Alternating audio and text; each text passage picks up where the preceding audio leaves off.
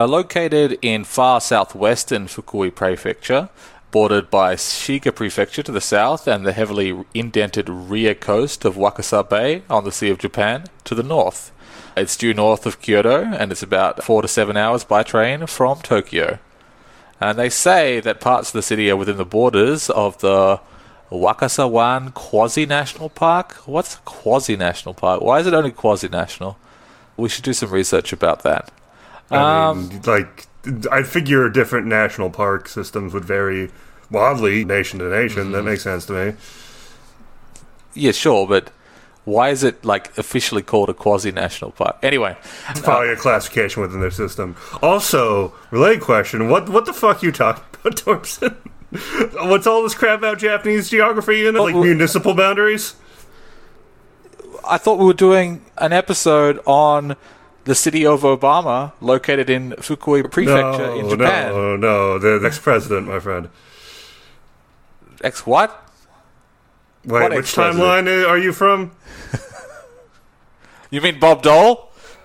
The best Democratic president in living memory. Wait, what timeline are you from? Is Barack Obama still Illinois senator in your timeline? Did he ever even get that far? Okay, now we're talking about President Barack Obama. I think we're on the same timeline. Yes. Okay, then what's this about Bob Dole? I don't know. Anyway, so, well, that means all my fucking notes are just, useless now. It's fine. I got some. Like any president worth their salt, Obama had a lot of, I want to say fun, because a lot of these are kind of standard conspiracy theories surrounding him, but I kind of wanted to look into these. One, to kind of use it as a sort of excuse to talk about kind of broad patterns you see in American conspiracy theory, and by extension, conspiracy theory globally with regards to political leaders. Partially because there is some fun shit here that I think is worth talking about and can be perhaps evocative for your own wargaming simulations. And partially because I had suspicions. I'd heard whispers and rumors about Barack's involvement in the occult underground, and, you hear those about any prominent political leader. It's just kind of how our associates tend to think. I'd heard enough kind of circumstantial stuff that I figured it would be worth looking into that a little bit. And some interesting stuff shook out.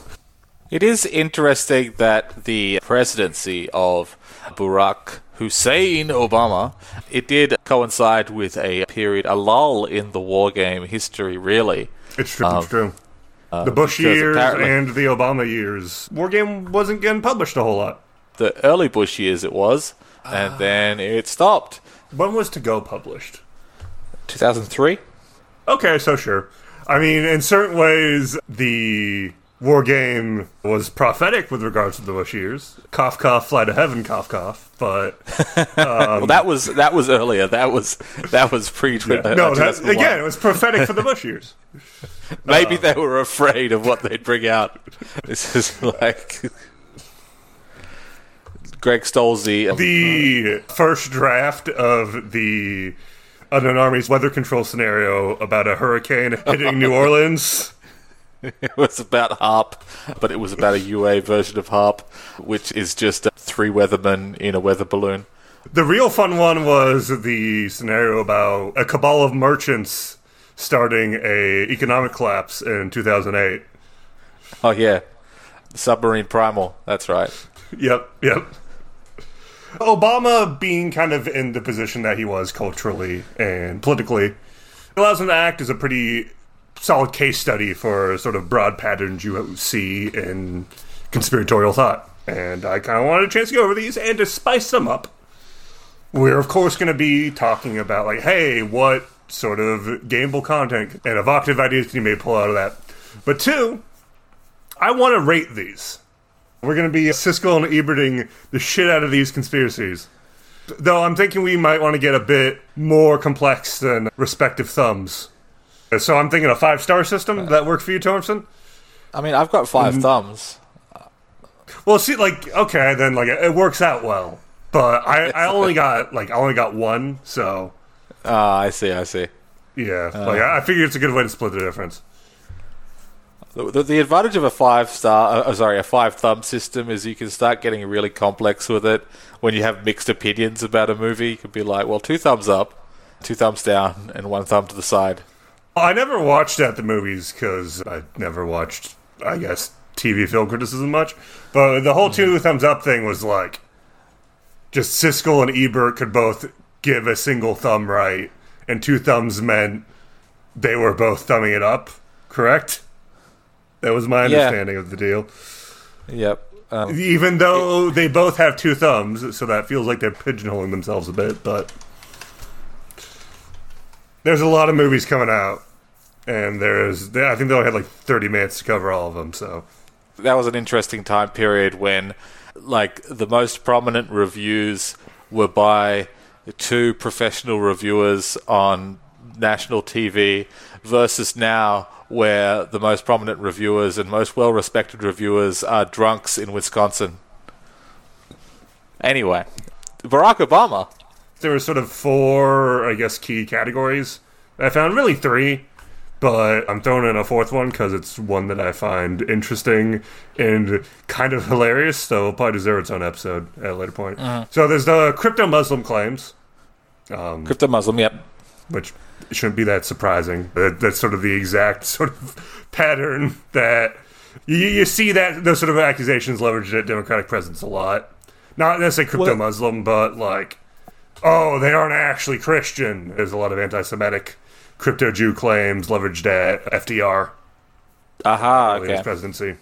There's the crypto-Marxist claims. Again, every moderately left-leaning president, and even a few neoconservatives have had these claims leveraged them over the years. There's the birth certificate thing, which is fucking huge. Like, I cannot overemphasize how much and how long all this birth certificate shit took up political media for basically the entirety of Obama's presidency. Especially the first term, though. Yeah. And then the wild card, so to speak, is Michelle Obama and transvestigation. Oh, God. Okay. There's more fun than these ones, but we'll see what we can do with these. Yeah, there's a few other ones I could find, but there just wasn't that much meat to them. Stuff like Obama's Pakistani roommate being his like long-term gay lover.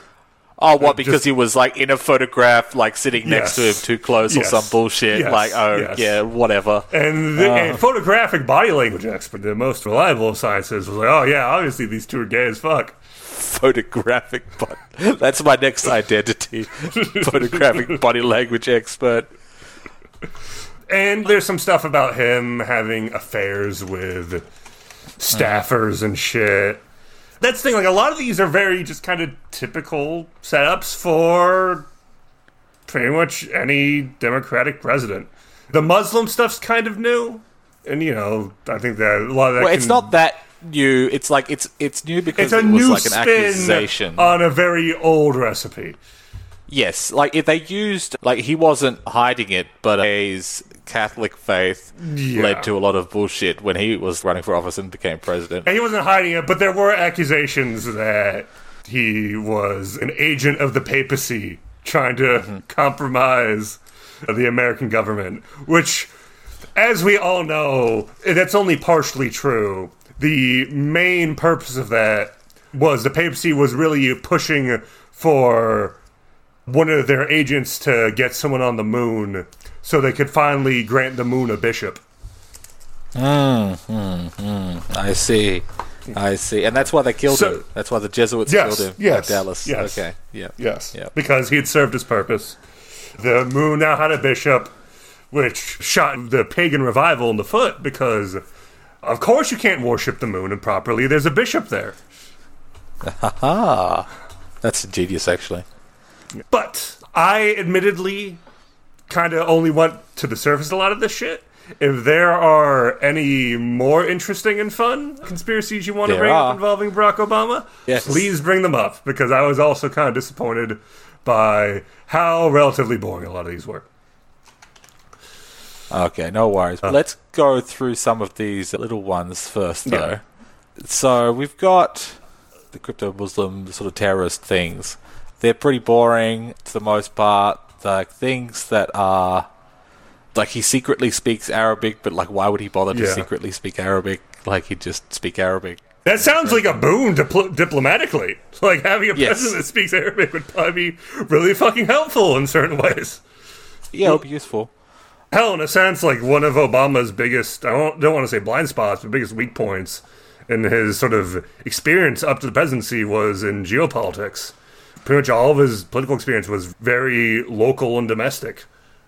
Well, this is one thing I actually was thinking about as I was going over these conspiracies, and especially like the hysterical conspiracy mongering as soon as Barack Obama became elected, which was clearly just a reaction to like not just him being a Democrat, but being black. I think it's also just kind of like where the American right was at the time. I'd say since World War II, the American left and the American right have kind of had turns at being the more conspiratorially minded political group, especially among the fringe.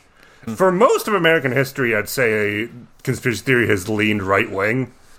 But during the 60s and in the 70s, I'd say that changed. COINTELPRO really added a sort of conspiratorial awareness to the American left.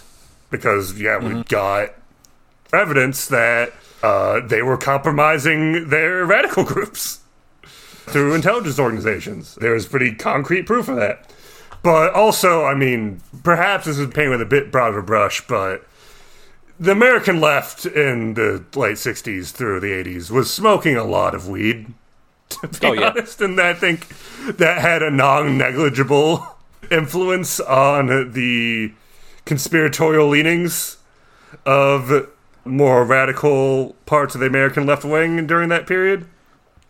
But then I'd say that kind of started shifting in the 90s, partially because I think a lot of those kind of left-wing conspiracies ended up becoming more mainstream knowledge. Stuff about the CIA's activities in South America, stuff about COINTELPRO and MKUltra. All the new wave alien shit just became fodder for television and movies in a lot of ways.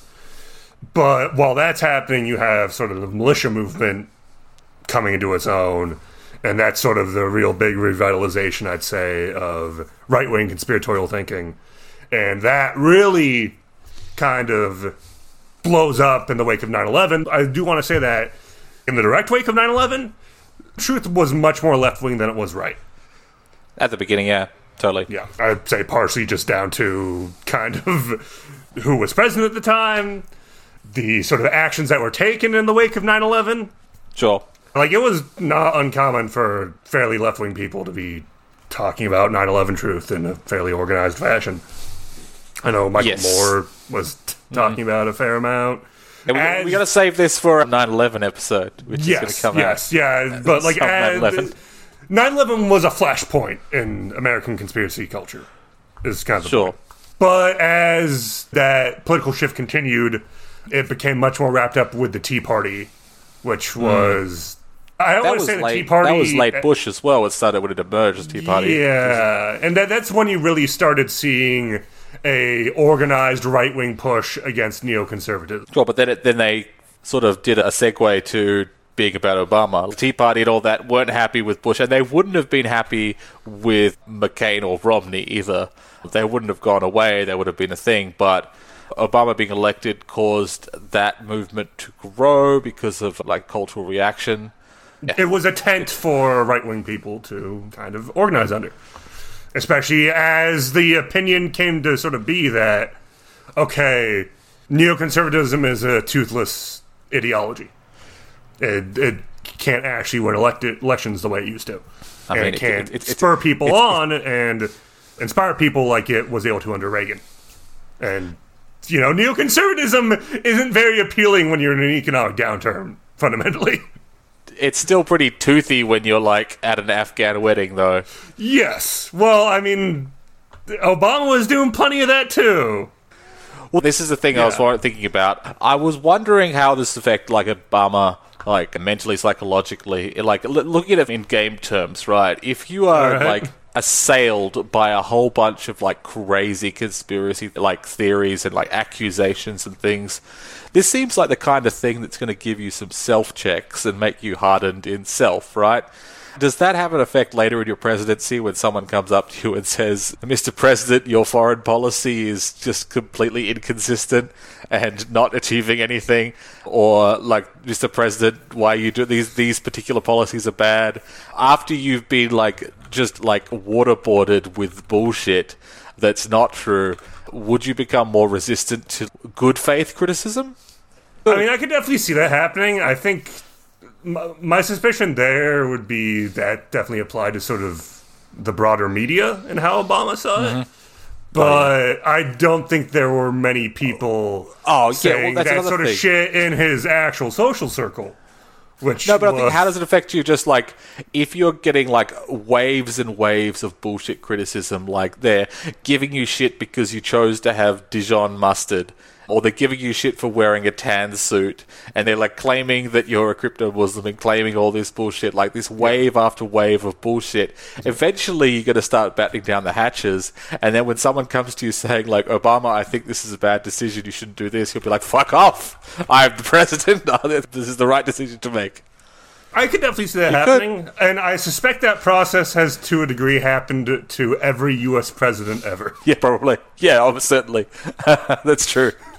When you are such a prominent political figure that is the center point of so much culture, not just in the United States, but globally, separating the noise from the signal in terms of criticism is a huge undertaking. That's true. You could always be like Trump and just not, and just ignore it. Trump didn't give a shit. It does seem like, in a sense, that Trump kind of took more of that sort of conspiratorial criticism to heart, because that was more of his cabinet. You know, I think it's kind of easy, fundamentally, if you're a political leader like that, to ignore what the news is saying about you, mostly. Like, it's very easy to just be like, this is not actually reflective of what my constituency thinks of me. But if there's people within your social circle saying that sort of shit, that's any sort of conspiratorial shit becomes a lot harder to ignore. That's true. I guess Obama didn't have to worry about this sort of thing. Though I also think Trump's probably just a significantly less skeptical personality than Obama is. That's maybe. Well, you think? Just a little. Maybe. Just a little. Maybe.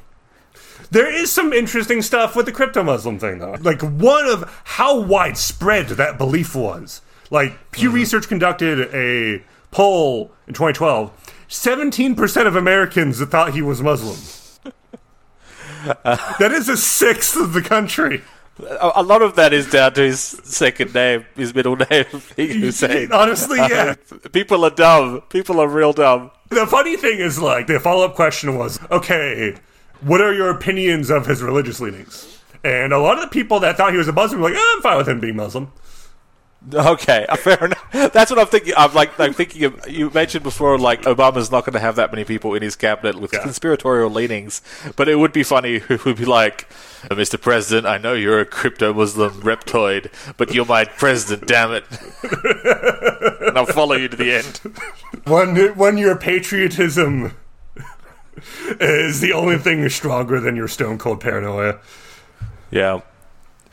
And a lot of the claims around this are generally in relation to his dad's, quote-unquote, his biological father and his stepdad. Obama's biological dad, Barack Obama Sr., did have a Muslim background, but he was like a Muslim turned atheist because he was a communist, right? I think his father was. No, his father was. I think you're thinking of a different story. This came up in my searches. So we'll get into that later. The documentary Dreams from My Real Father. Oh, no. Wait a minute. Who did that? Oh, God. We'll get into that later. But the thing that's like worth talking about, I think, with the Obama Sr. is, you know, he's a Muslim turned atheist that's deeply embedded in, like, Kenyan academia. Yeah.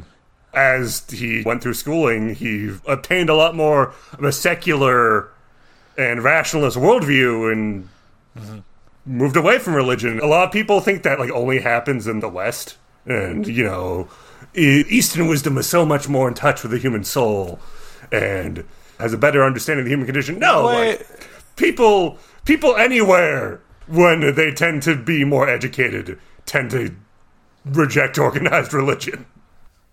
Okay, apparently Obama Sr. came from a Roman Catholic background, converted to Islam, and then converted to Anglicanism, and then became an atheist, which is it's a nice journey. So he tried a few things. A lot of fairly organized religion, but eventually he's like, yeah, no, I don't like any of these. And that's kind of interesting because Obama's stepdad during his early childhood, Lolo Sotero, also came from a Muslim background, but also experimented a lot with religion. Though he was kind of more broadly spiritual and had particular interest, though he was Muslim in upbringing and technically labeled himself Muslim, took a lot of influence from dharmic religions. So Buddhism, Hinduism. Interesting. Small brain take, Obama's a crypto Muslim. Galaxy brain take, Obama is a crypto Hindu. Oh yeah, there you go. That's the deep cut.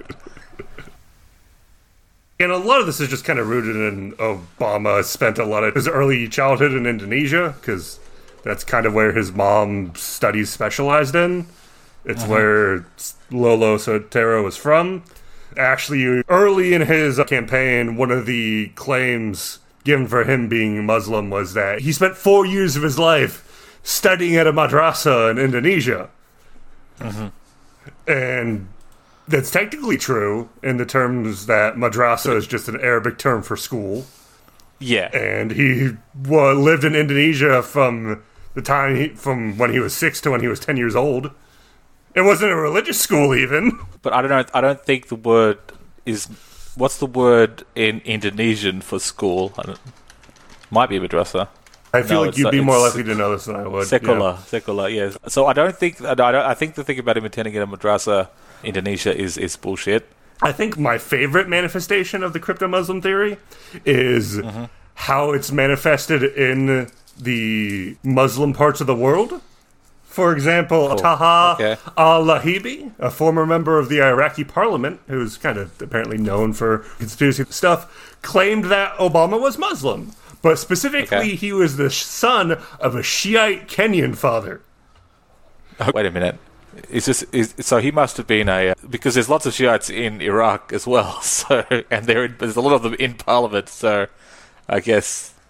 Well, no, these claims were made after he was a member of Iraqi parliament. Okay. To clarify there. They were not made on the floor of parliament. Though I do love the idea of, some member of Iraqi parliament being like, as we all know, Barack Obama's a crypto-Muslim, we should take advantage of his secret beliefs for diplomacy and to further Iraq on the world stage. Mm-hmm. Obama's walking into a G20 meeting or something, and all the Arab leaders start winking at him. Being, we know. So, as far as the crypto Marxism stuff, that kind of has two big pillars to that belief. The first is Obama's connections with a guy named Bill Ayers. So Bill Ayers was a member of the Weather Underground, which was a left-wing terrorist organization during the 70s. Most well-known probably for the kidnapping of Patty Hearst. They bombed several banks. They didn't really kill any people. And I know that many of their members are very proud of that fact. You know, it was just kind of part of the landscape of the 70s. A lot of the hope from the 60s had died. And you saw groups that were much more about, direct action in a very, I wouldn't necessarily orthodox, but very explicitly communist direct action, often allied with the Panthers.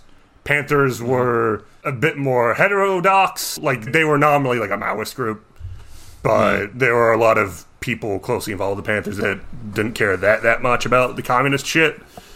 So Bill Ayers was one of the leaders of the Weather Underground. He ended up being a fugitive for a while after the group fell apart with his wife. He ended up being acquitted.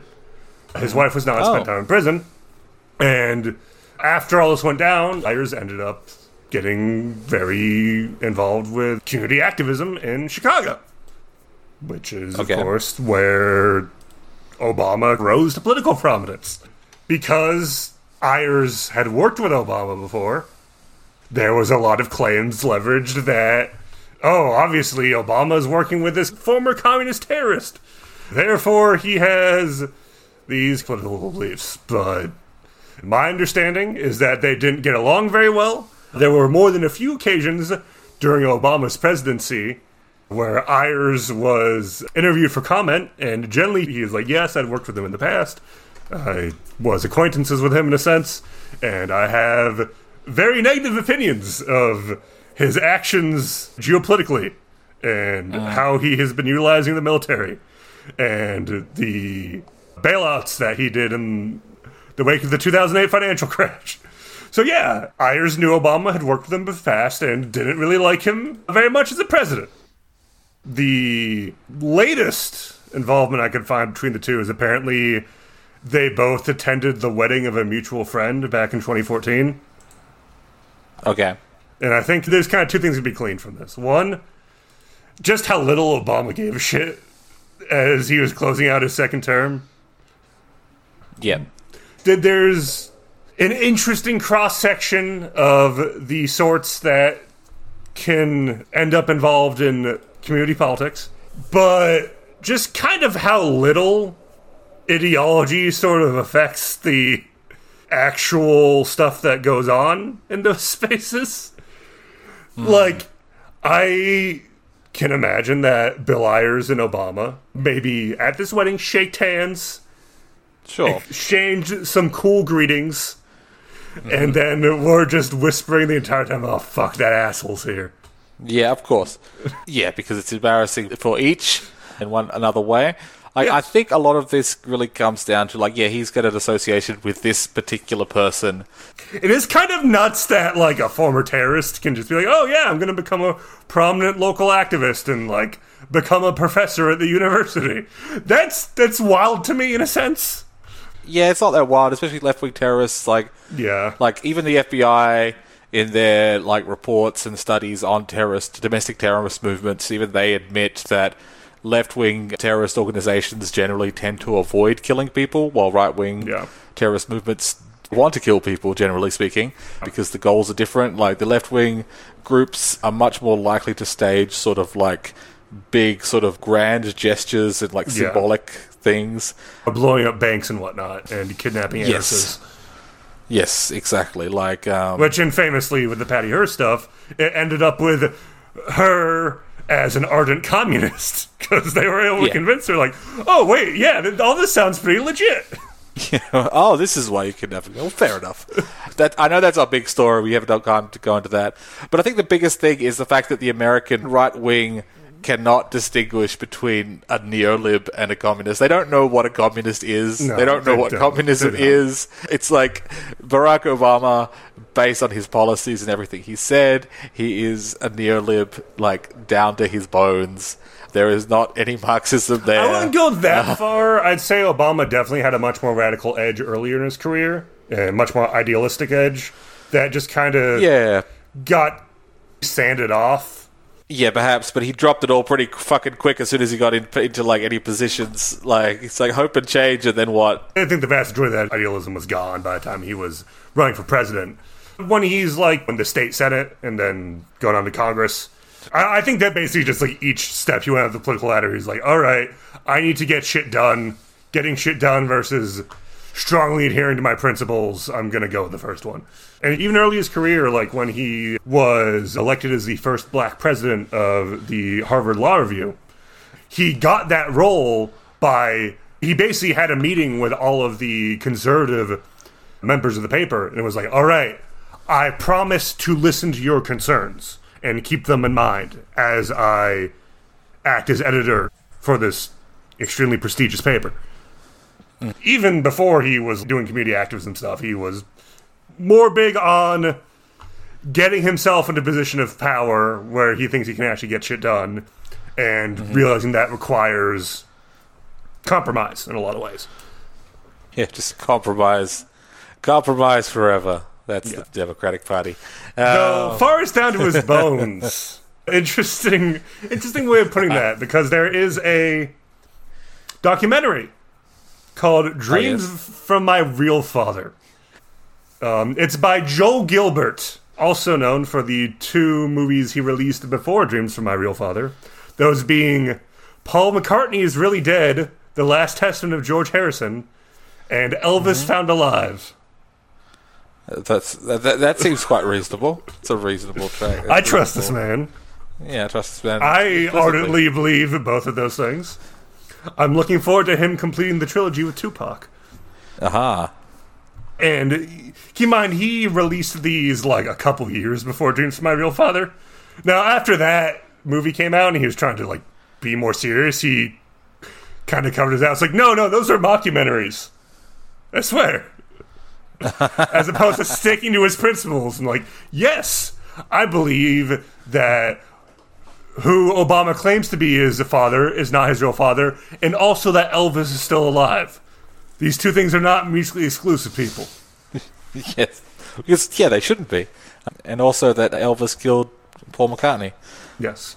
Obviously, to gain his power. There is secretly a Highlander situation among mid-century rock stars. That's a campaign right there. Yeah. That's solid. God, I have like so many fucking ideas for that now. That explains John Hinckley Jr. He was trying to get in on that by killing Reagan to further his folk music career, obviously. Of course. So, Dreams from My Real Father, the narrative that this documentary proposes is, well, many things. Most importantly, that Barack Obama Sr. is not Obama's real father, but is instead a man named Frank Marshall Davis. Oh. Are you familiar with him? Yeah. I am not familiar with Frank Marshall Davis. So he was a American poet, writer, and labor activist, active in the Chicago area earlier in his career, and then Hawaii later in his career. During his time in Chicago, he was actually a fairly prominent part of the Harlem Renaissance and kind of the cultural ripples that came from that. You know, the big movement for black art that you saw coming to prominence during the 40s and 50s. So I thought he was in Chicago, though. He was in Chicago, but the Harlem Renaissance kind of, again, had ripples outside of just Harlem. Okay, fair enough. The specific scene that he was part of has been called by history the Black Chicago Renaissance. Aha. He was the editor for a lot of black Chicago newspapers in the 30s and 40s, and then in the late 40s he moved to Hawaii and ended up getting involved with more broader labor papers operating out of the area. That's an interesting time to move to Hawaii. I would agree. I mean, it wasn't like a destination yet. I could see there being sort of a black arts culture of sorts in Hawaii from like a lot of the GIs being stationed there. Yeah, that time period. But there weren't regular flights or anything in that during that period. Yeah. It wasn't a vacation center the way it was later on. Like, there weren't 1950s tiki bars and that whole thing, Blue Lagoon and the... Yeah, it was mostly like a military center above all else. But yeah, so very much like a classic sort of writer of mid-century America, right? Dabbles in poetry, dabbles in novel writing, does a lot of journalism. This guy sounds like a beatnik. Yes, he's your classic fucking beatnik, pretty much. Okay. Maybe a bit early for that, even.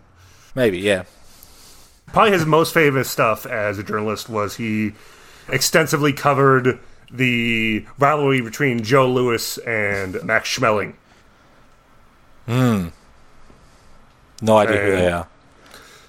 Well, okay. Joe Louis was an extremely famous American boxer, and unsurprisingly, Max Schmeling was German. So, you know, in the late 30s, this is right during that big sort of sports rivalry between America and Germany, in which there was very frequently a heavily racialized dimension for obvious reasons. Yeah.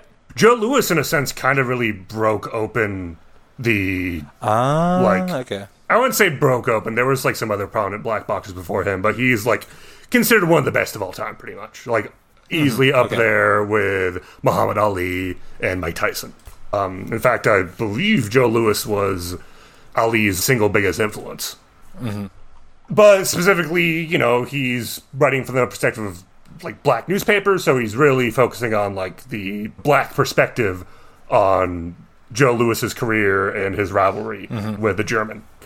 He also may or may not have had involvement with the U.S. Communist Party. It's not really heavily agreed upon. A lot of kind of left-wing people were involved with the Communist Party at the time, and then as combination of the Red Scare and a greater awareness of the worst excesses of Stalin's purges became more well-known, that was a lot less common. But, even the civil rights movement had a lot of connections with the U.S. Communist Party, which it intentionally downplayed for very understandable reasons. Now, what Dreams from My Real Father claims is that, first of all, Marshall Davis was absolutely a member of the Communist Party of the United States. Okay. And that Obama's grandfather, Stanley Dunham, was not a furniture salesman, but in fact a CIA agent. Tasked with monitoring communists in Hawaii. Wait. CIA agent, what year again? Yes. What year again? So this would have been in the 40s. Okay, when did they go from being the OSS to being the CIA? I believe it was 47. So... Okay. All right. So 40s and 50s. First. So, yeah. This roughly checks out. He would have been one of the earliest crop of CIA agents. Okay. And in the midst of all this, Stanley Dunham's daughter, Ann Dunham, who was also involved with the CIA, according to this documentary, ended up having an extended relationship with Marshall Davis. Mm-hmm. And the sort of main evidence given for this is that Marshall Davis had a hobby of doing nude photography of women. That's fair. Davis wrote that his photography consisted in a large part of nudes because the female body fascinates me, both aesthetically and emotionally. Oh, what's wrong with that? What's wrong with that? I agree. But, very sort of classic bohemian. And amongst all these nude photos he took, supposedly are some of Ann Dunham. So he took photos of someone that looked like Ann Dunham, so therefore he must be Barack Obama's real father. Yeah, therefore Barack Obama is secretly him and Ann Dunham's love child. Well, I like this theory, not even for Unknown Armies, but from the timing, because he said that so Frank Marshall Davis's father was No, Ann Dunham's father is a CIA agent. Okay. And she's also involved in the CIA, but less directly. In this situation, Obama's maternal grandfather is a CIA agent. Oh, so either way, Barack Obama's grandfather could have been a Delta Green agent. Is that what you're saying? Absolutely. Okay, absolutely. Fantastic. Actually, what they were doing around that period were rooting out a Deep One colony in Hawaii, obviously. Haha, there you go. This is why the program got refunded. Obama's mother and Marshall Davis were actually friends. They may have even slept with each other, who knows? Maybe that was her. May not even because she was sleeping with him. It might have just been, hey, can I take naked photos of you for part of my artistic nudes photography project? Well, sure, Frank. Maybe they did sleep together, but that doesn't mean that he's Barack Obama's father. Yeah, also very true. But apparently, Davis was kind of a mentor to Obama, and Obama refers to him several times during his autobiography. He refers to him under a pseudonym, though Obama has later gone on record saying that, yes, this was Frank Marshall Davis that I was referring to. So, yeah, they had a relationship. But so the point, I guess, of this documentary is that Barack Obama's father was secretly a communist guy. Yes, was secretly a communist. Therefore, because the communist gene passes down through the father, that sort of makes sense, actually. I mean, in a sense, it claims that Obama's grandfather's a secret CIA agent and that his mother also worked for them are way more significant than just, also this communist poet was his real dad. I mean, Obama talks about this guy's beliefs in his biography. He's like, yes, he was very influential on my early ideals, but as I became more involved with community activism, I always think back to his idealism and think, but Frank couldn't have actually gotten much done. He was too idealistic. Yeah, but what'd you get done, Barack? What'd you get done? Well, keep in mind, Dreams of My Father was written way before he was president. It was written, before he was even senator. He got that book deal because he was the first black president of the Harvard Law Review back in fucking 1989.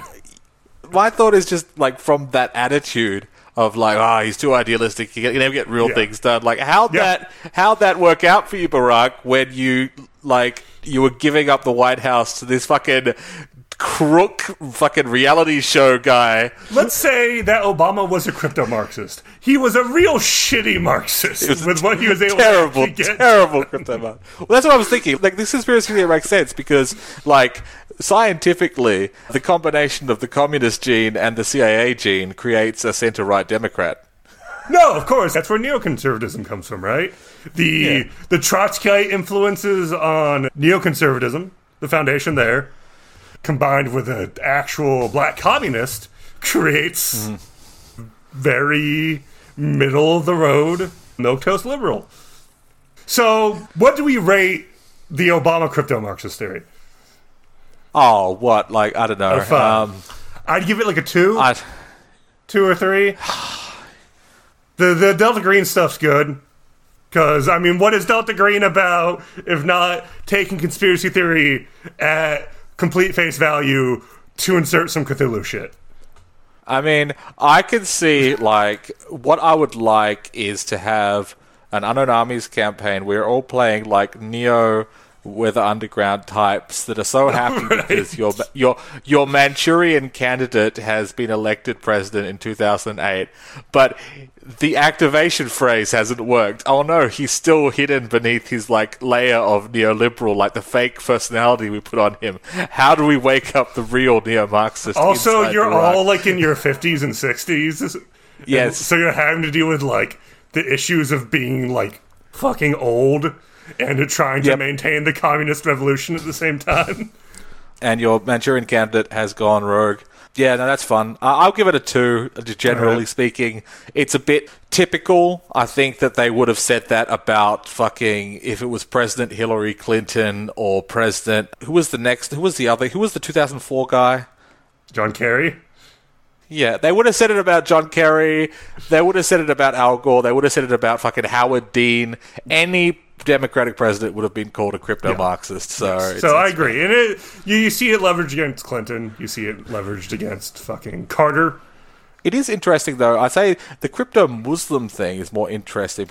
I'd agree. I'd give that a 3. Well, partially because of how widespread the belief was and kind of the interesting stuff that comes out of that. So, all right, crypto-Muslim is a 3. Crypto-Marxist is a 2. Birth certificate.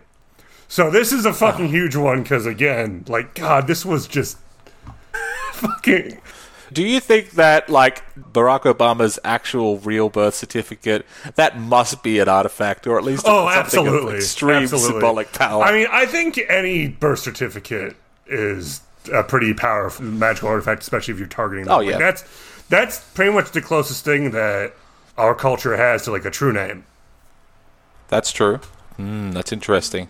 But it would have been bigger than that. Like, generally speaking, when you're doing gutter magic or whatever, you want someone's birth certificate, or you can get, if that's a really useful symbolic element. Absolutely. But when it's something that is got so much, like, focus, it's so much ink spilled on this fucking thing, it must be pretty potent. Well, and he has more than one, technically. He has more than one, which is part of why this bullshit lasted as long as it did. These sorts of claims actually started as early as his, like, 2004 Senate campaign. And again, I think a lot of it's just rooted in, like, oh, his middle name's Hussein. Oh my God. The ironic thing was, well, it wouldn't have mattered when he's running for Senate where he was born. Well, yeah, but, like, if he's lying about it and secretly not American. Like, there's a reason you see, especially in, like, sort of left-wing presidents, a lot of claims of secretly not being from America. You also saw them leveraged against FDR because it's a convenient way to, one, immediately other them as not being a real American, and two, suggests that they don't actually qualify for office, because famously one of the qualifications necessary to be elected president of the United States is to be born in the United States of America. Yeah, but John McCain was born in the Panama Canal Zone. So and you didn't see much Mayfield talking about that, did you? Yeah. There was a great conspiracy theory. It's no longer politically relevant. That's like all of these. None of these are politically relevant. But there was an argument, like when Arnold Schwarzenegger was governor of California, and people were like pushing for him to be run for president, but like obviously he can't because he's born in Austria. And there was a conspiracy theory that they're pushing to get that citizenship stipulation removed by using Arnold Schwarzenegger, but the actual goal was to get Rupert Murdoch to become president. Oh, obviously. I never really heard that as like a conspiracy theory, more just kind of speculation. I guess what's the difference there? It's just sad that we couldn't have Arnold Schwarzenegger running for office and saying things like, I like getting the feeling of coming on the podium. Just like I'm coming all the time. I mean, that's the other thing. Like, he would have had so many fucking scandals if he was running for president. Oh, absolutely. Shit. Oh my God. What you really want there is a Republican primary where Rupert Murdoch and Arnold Schwarzenegger are running against each other. What would have been fun is if Arnold Schwarzenegger became president, but they kept making Terminator movies, and then they tied it into the backstory of like, oh yes, the reason the Terminator looks like Arnold Schwarzenegger was because the robots wanted to mock humanity.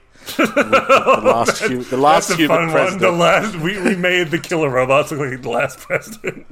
That's good. Fuck it, that's my headcanon now for the Terminator universe. Yep. It's pretty good. Yeah. All right, what else we got? So, as far as birther shit, this stuff was floating around since like 2004. It really picked up in 2008 because, he's running for president and one of the front runners. You actually saw some members of the Clinton campaign kind of get in trouble because they're like spreading emails related to that around. Someone got kicked out of the campaign. That's fucking typical. Fucking Hillary and her fucking campaign. So, he ends up actually releasing his short form birth certificate during 2008. But a lot of people are like, oh, this is obviously edited. And this is only the short form. Because in the United States, it's kind of like two pieces of paperwork. You can have a short form birth certificate or the long form. The long form is the one that's filled out, right after you're born. Mm-hmm. But, of course, the document's questioned. It's been photoshopped. The layering on the PDF is off. Literally stuff of this level. And Obama doesn't actually release his, full birth certificate until 2011. Probably because he doesn't want to fucking humor that bullshit. And, of course, it didn't make it go away, did it? At that point, he's probably thinking, all right, fuck, I'm going for re-election now. I need to start thinking about it. Fine, here's the long one. You fucks happy now? The answer was no. They weren't happy. So, what you saw at this moment was, mainstream conservatism kind of stopped talking about it. And I think at this point, it was kind of like, all right, we need new material. But then Drudge Report did this whole fucking takedown of it. It's interesting because a lot of this arguing is purely on technicality, where it's not like, oh, Obama's a sleeper agent, he's a crypto Marxist. No, technically he was born in Kenya, and then the Democratic political machine edited stuff after the fact to try to hide that. Fucking, all sorts of talking heads were talking about it. This was a pretty fucking common talking point for basically the entirety of Obama's fucking presidency. And it became more fringe in sort of the second term. But, even now you have a lot of people believing that Obama was not born in the United States. So, are there any gameable ideas we can get out of this one?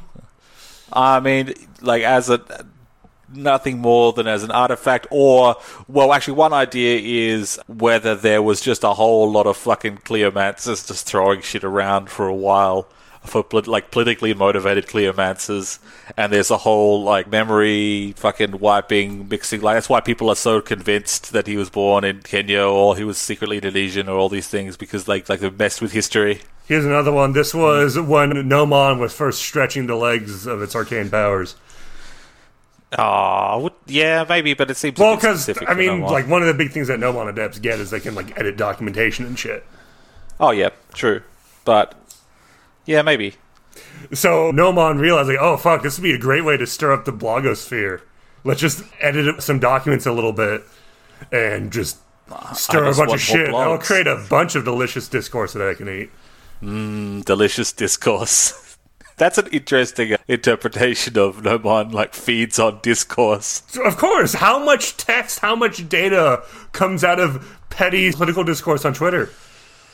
That is actually... No, I'm more and more convinced this is the perfect, like, interpretation of Nomon. It's just like, just keep arguing online. I need it. Don't care what it is. Don't care what it is at all. I'm giving this a 1. Yeah, I'll give it a 1. Sure, it was really widespread. You could probably do some interesting stuff with, like, some fun ideological spins of, like, yeah, I don't think Obama was actually born in America, but I don't respect the legitimacy of documentation in general. There are probably a few people that are like, yeah, Obama was born in Kenya, but I believe Kenyans should be able to run for president of the United States of America just like anyone else. It could be that, actually, the never-when situation was that Kenya has always been the 51st state of the US until someone fucked it up. Obama is secretly a never one from a timeline where Kenya is an American colony. So technically he's a legitimate candidate for president of the United States. That's a good question here, though. Are you able to run for president if you're from an alternate United States of America? I think if you're never weighing, the chances of you surviving long enough to complete a presidential race are pretty slim. That's true. Depends. We've talked about ways I can get around that. Yeah, if you have some sort of protection to get around that, maybe. That is like a very sort of cult underground level conspiracy. Like, not popular, but like this is what people in the cult underground believe. It's just like he's not born in this United States. He was born in another one. So the last one I want to go over, I don't want to go over this too in depth because I'd like to honestly do this as its own episode at some point because I find it insane enough that you can. There's fertile ground here, and you know we have many queer friends and queer listeners of the show, and we definitely want to bring one of them on to discuss this with us. But transvestigation and Michelle Obama. Ah, yes. So those who don't know, transvestigation is this conspiracy theory that large swaths of politicians and celebrities all over the world. All of them. Often all of them, because there's this weird, like, inversion process they talk about, are secretly trans.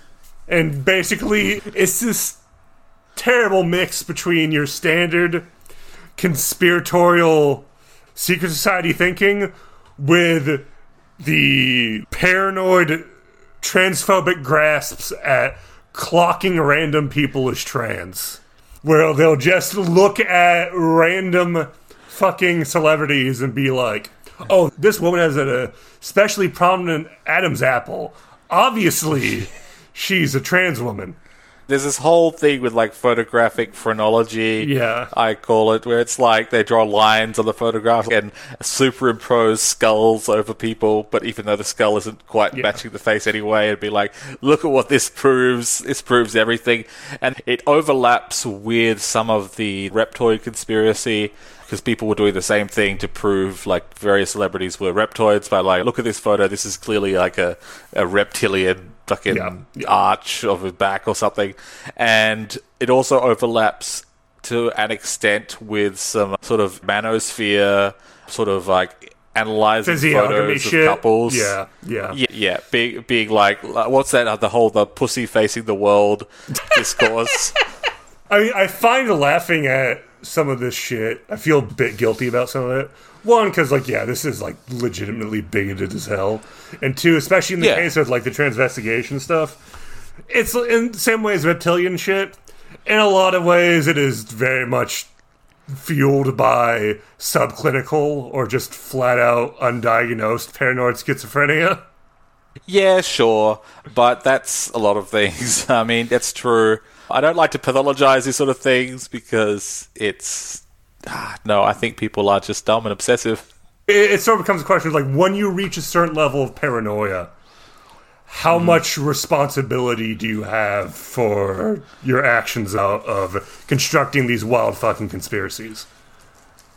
Well, that's the thing. It's like if someone is like has wild paranoia and there is like a clinical reason for it, and that means that they produce a whole bunch of bullshit that people who aren't like clinically diagnosable but are just dumb or gullible will be like, look at all this evidence. And it's not like a binary too, right? It's like, again, like I said, binary. I mentioned subclinical for a reason. Like, you can be right on the cusp there in ways that affect your behavior in negative ways and your thought processes in negative ways. It's all tied together because you can see, like, for example, like fucking Glinner, right?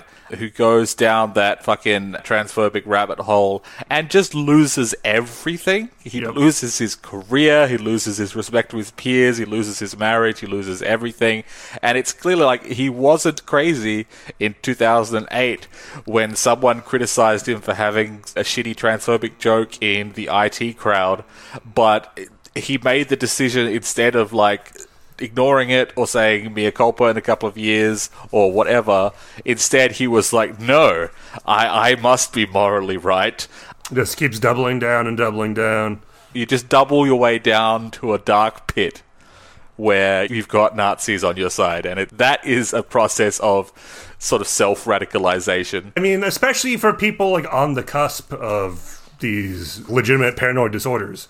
It's a question of how much responsibility do you have for your own neuropsychology?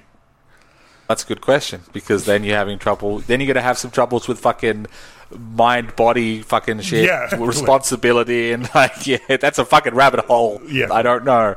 But it's an important thing. It's like if someone's got manic depression, they do crazy things. Can they be blamed for that? Maybe not. But can they be blamed for not taking the medication that they knew would stop them from having a manic episode? They can be blamed for that. Well, that gets harder when you deal with a paranoid disorder where, okay, of course you're going to take your fucking meds. You think that the CIA is using it to slowly poison you. Drink piss instead. That's how you solve all your problems, Tormsen. That's right. You just have a cocktail of ivermectin and your own piss. And what else is and a bit of adrenochrome, and you're right as rain. It's my hangover cure. And your flu cure, and yep. Anyway, with the Michelle transvestigation thing, it's clearly just racism. It's clearly just racism. But what's kind of interesting in this case is that she's kind of ground zero for this shit. Sure. And that she was like really the first public figure that people were like, oh, obviously she's trans. And the most fucked up and hilarious part of it, where all this starts, you know who set this off? Who did? Joanne Rivers.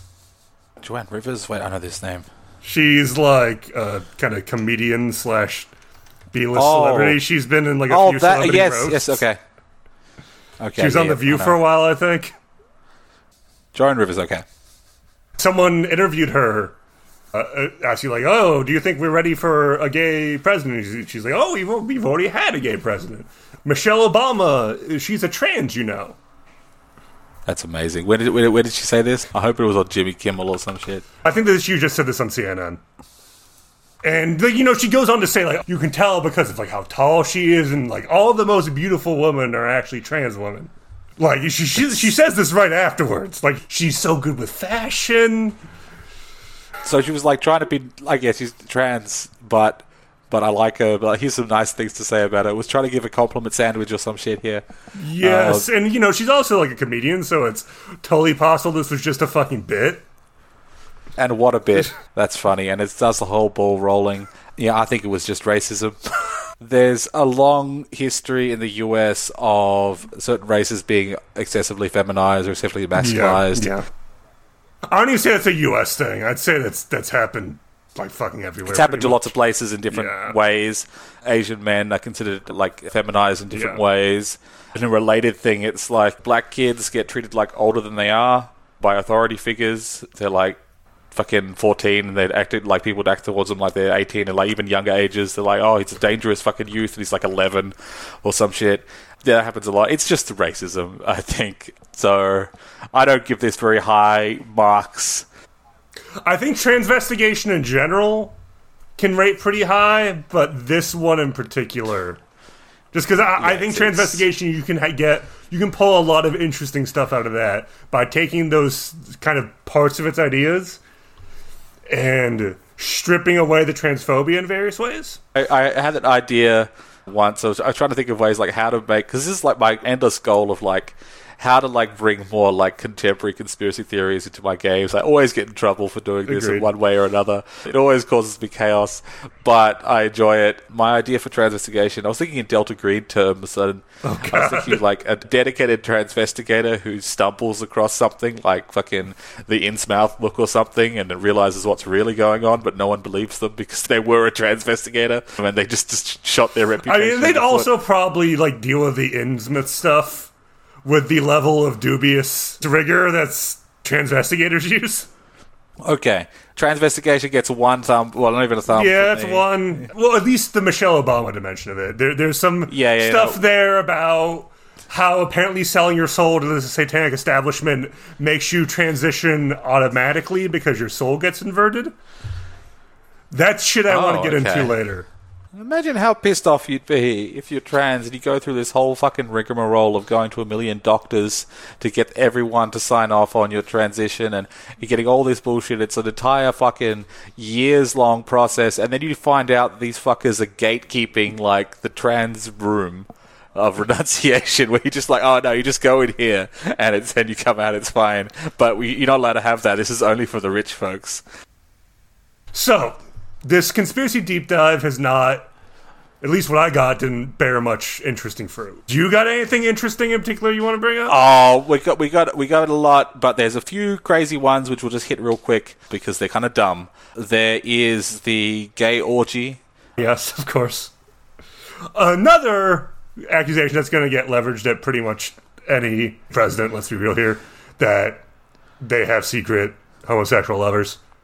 Yeah, it's pretty boring. This was basically a small-time con man named Larry Sinclair gave a press conference where he made accusations about Barack Obama, just gay sex, drugs, murder, like all sorts of things. All the good stuff. I give this, like, all the good stuff, I give this more thumbs up, personally, because I think that it's more interesting than a lot of these other ones. I think Party Obama, Orgy Obama is pretty fun. So, yeah, murder orgies are probably unlikely, but I'd give it some more thumbs up because it's interesting.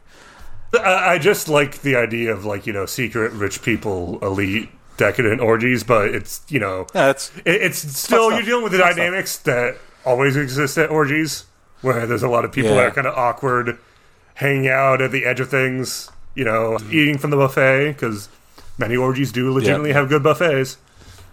Yep. And oh my god, and then Obama's like at the orgy feeling a bit awkward. Gets even more awkward when he sees Ayers in the other side of the room. Yeah. Hi, Bill. Hi, Barack. And if you talk to any like people in kink or swingers communities, they'll say like, oh yeah, it's actually really fucking difficult to like wrangle a bunch of people into having sex. A lot of times they'll just get distracted by the food or like playing board games. That's the thing. It's like, do you want to go to the orgy just only for the sex, or is it that just part of it's a community thing? Part of the overall.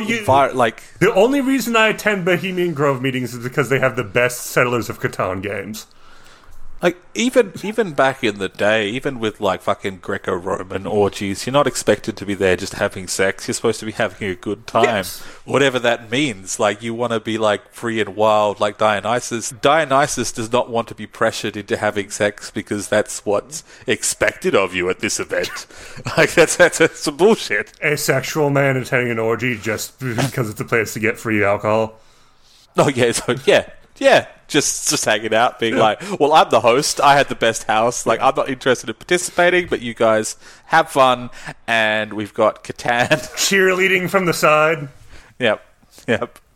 Just with the Gatorade bottles. Great host. Come on, Steve, I'm doing that. Go. Do I need to pull out the metronome on my phone? Rhythm Man, come on. Hype Man. Orgy Hype Man. Another great identity for unknown armies.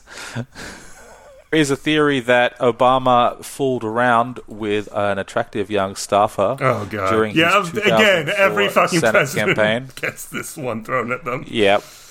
And the theory goes on to say that the woman was exiled to the Caribbean by Michelle Obama before his presidential run, which is a bit more interesting.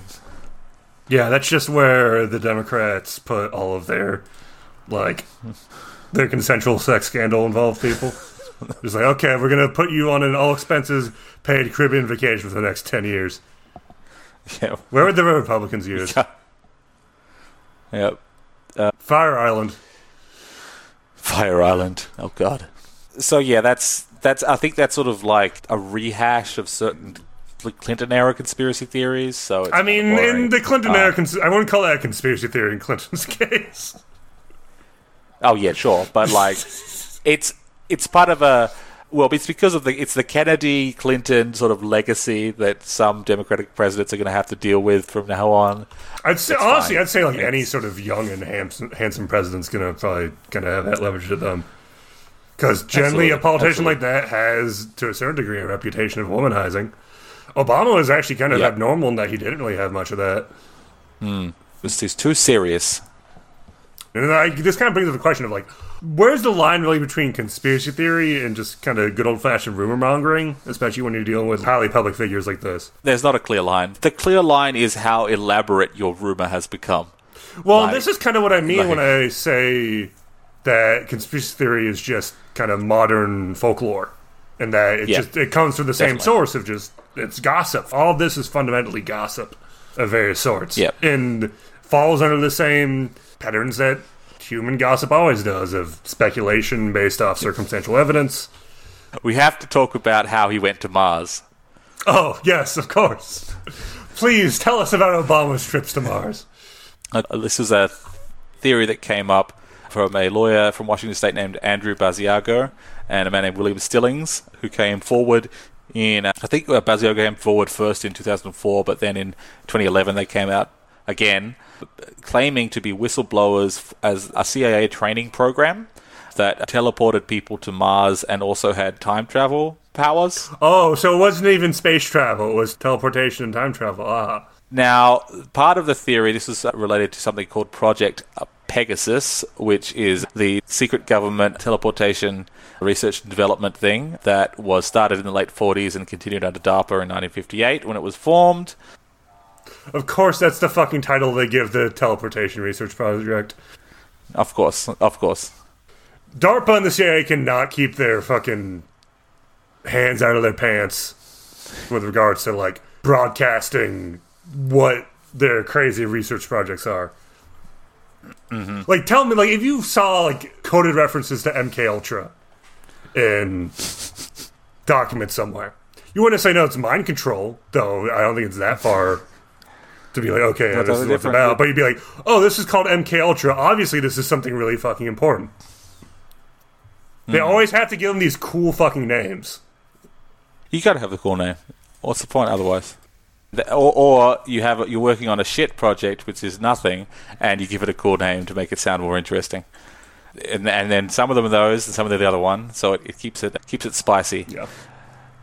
Now, according to Basiago, when he got involved in Project Pegasus, they had pre-identified a bunch of US presidents through their time travel experiments, which is really interesting because it opens up some questions. If you're bringing this into a game, opens up questions about, how is this going to work? Is this a 12 Monkeys style predestination fatalist time travel universe, or is this they identified Clinton and then Bush and then Obama? He didn't mention anything about Trump, which would have been a smart thing to mention at the time. Yeah, I would think so, if only as a warning.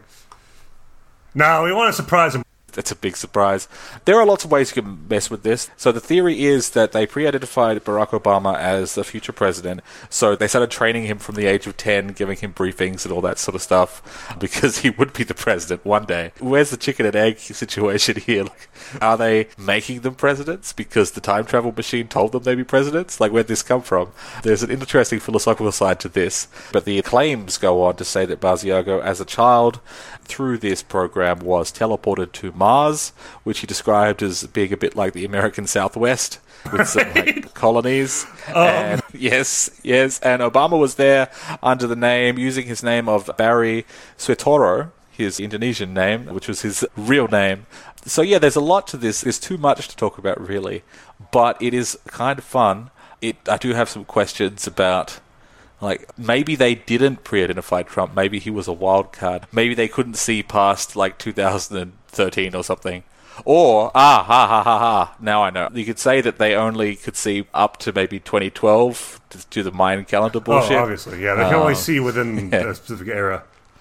In old conspiracy books that I used to read, like, I only vaguely remember, there was a theory about, like, the US government having, like, time travel abilities, but they could only travel between the time that the time travel machine was turned on to the time it's finally turned off in 2012, and they could go anywhere in between, which I always thought was kind of interesting. So it kind of follows primer rules? Kind of, yeah. But I don't think it was that stringent. If I were to use time travel shit in this sort of game, I'd want it to be maximally hokey Back to the Future time travel bullshit, and then just talk about how horrific the implications of that in the hands of, like, US intelligence and the CIA would be. Like, I do like hokey fucking time travel.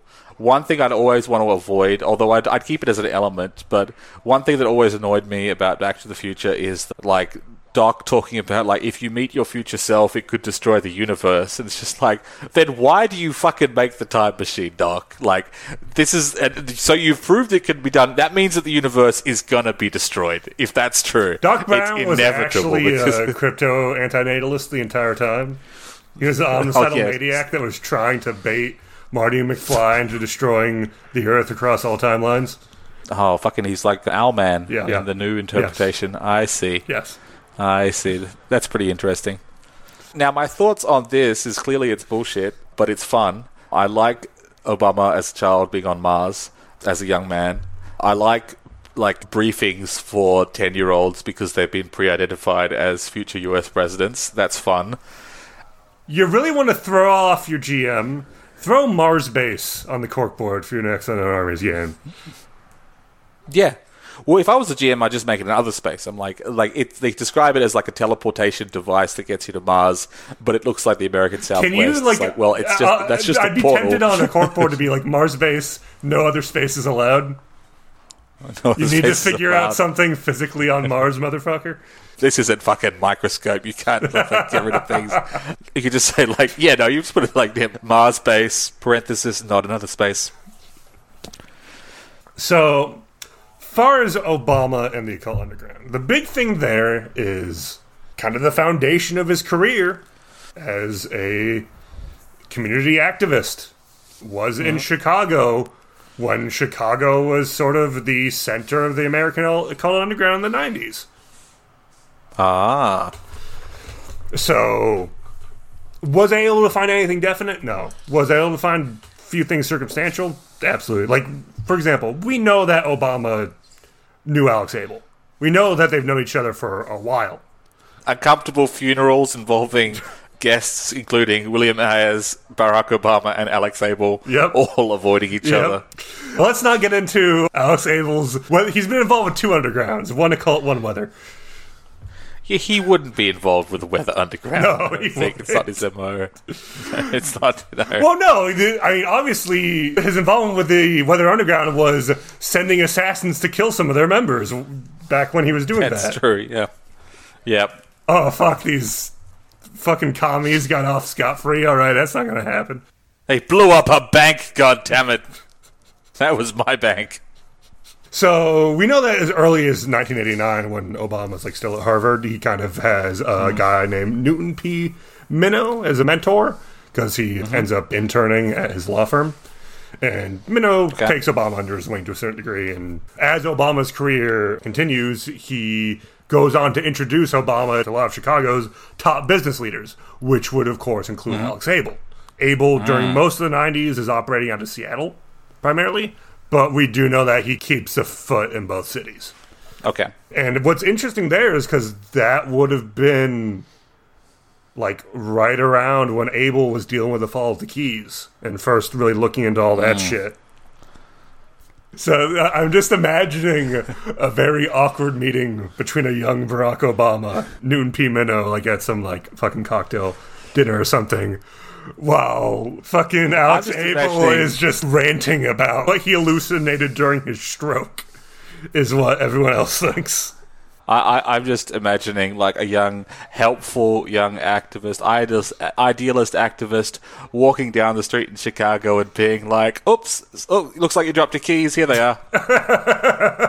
My suspicion is that Abel probably has had an eye on Obama for a while, because I do think that for some time, Abel was operating on the assumption that the archetype that he had failed to ascend to was the man who succeeded where you should have. And he was specifically looking at that through kind of like a racial dimension. So, since Obama ends up being elected as the first black president of the Harvard Law Review in 1990, right around when the fall of the keys, that's a big media event. Like, newspapers all over the country talk about it. I expect that Alex Abel may have put like Obama on the short list for potential ascendees instead of him before he narrowed it down to the naked goddess. I'm just imagining fucking Alex Abel like sitting in this office room. On the walls it's just like photographs of up and coming young black professionals he's just glowering at, being like, it should have been me, damn it. And right in the middle of that is, with big old ears and a big old smile, is Barry Obama.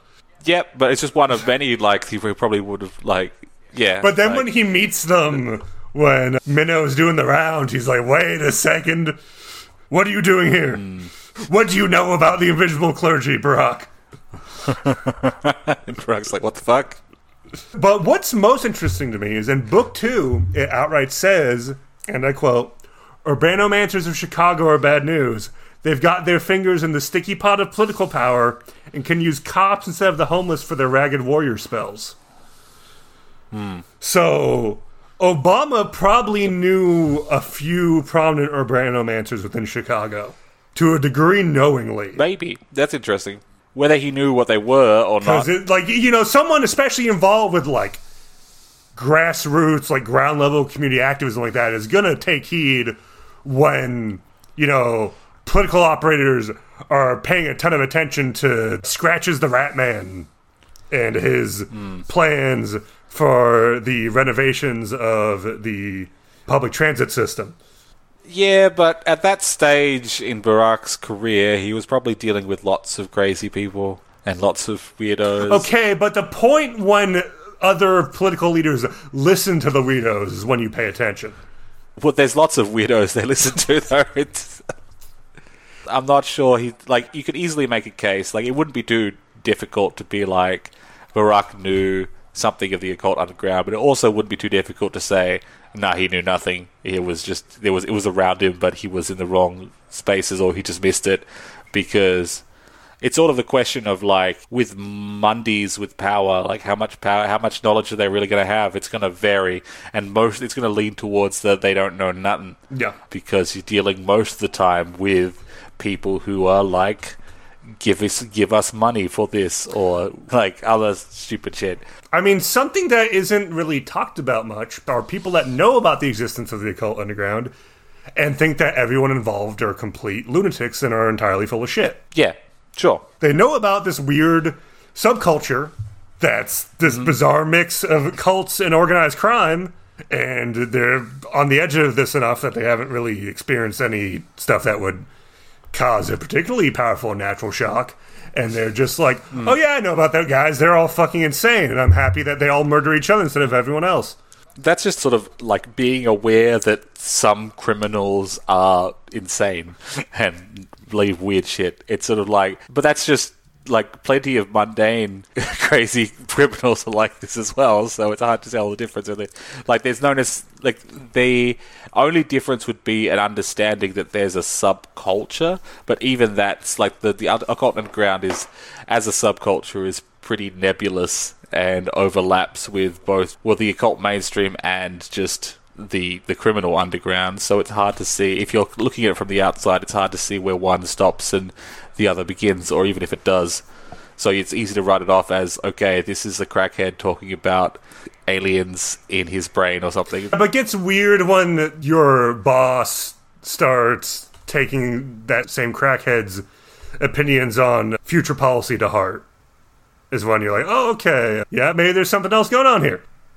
I suspect that Obama is probably fairly aware of the occult underground, both from the positions of how much of a center of U.S. occultism Chicago was during the 90s, and how Obama's kind of getting exposure to this from two different angles, both from the bottom up, and there were at least a few community leaders he'd have to work with who were involved with the occult underground, especially as he got like higher place in his career. He'd probably have to deal with Alex Abel fairly directly.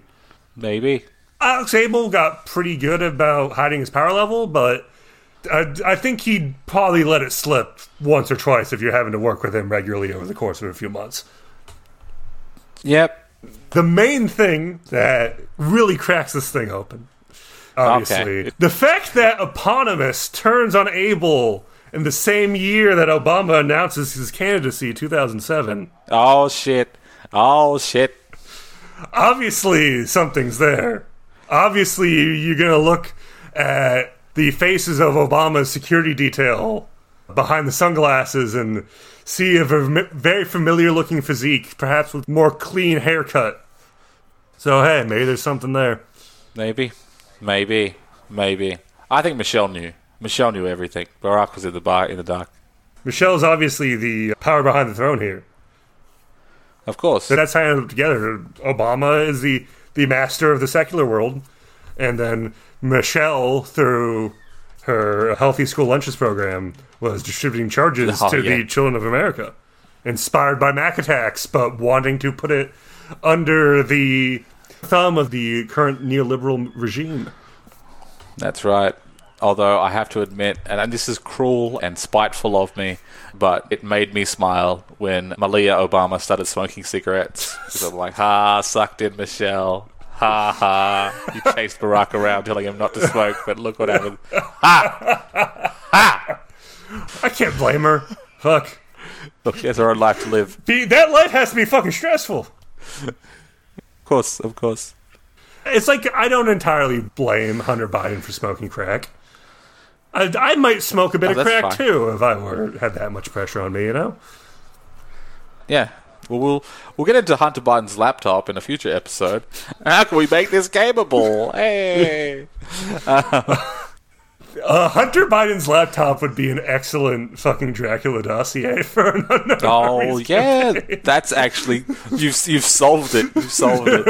Like now I imagine this fucking hypothetical moneybags fucking UA GM who just like the first session or the second session just puts a whole laptop on the table, being like, "Here it is. Here's all the shit you need to know is on this laptop somewhere. This is your handout."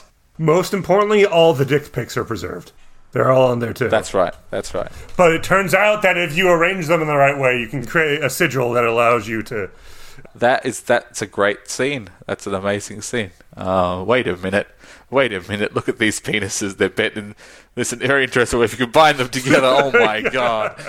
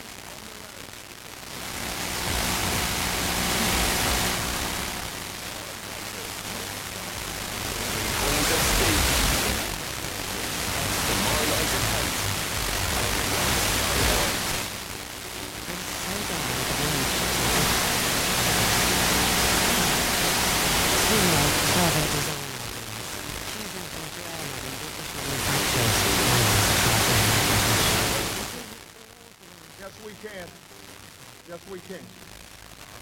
If you think. If you think. If you think. If you think.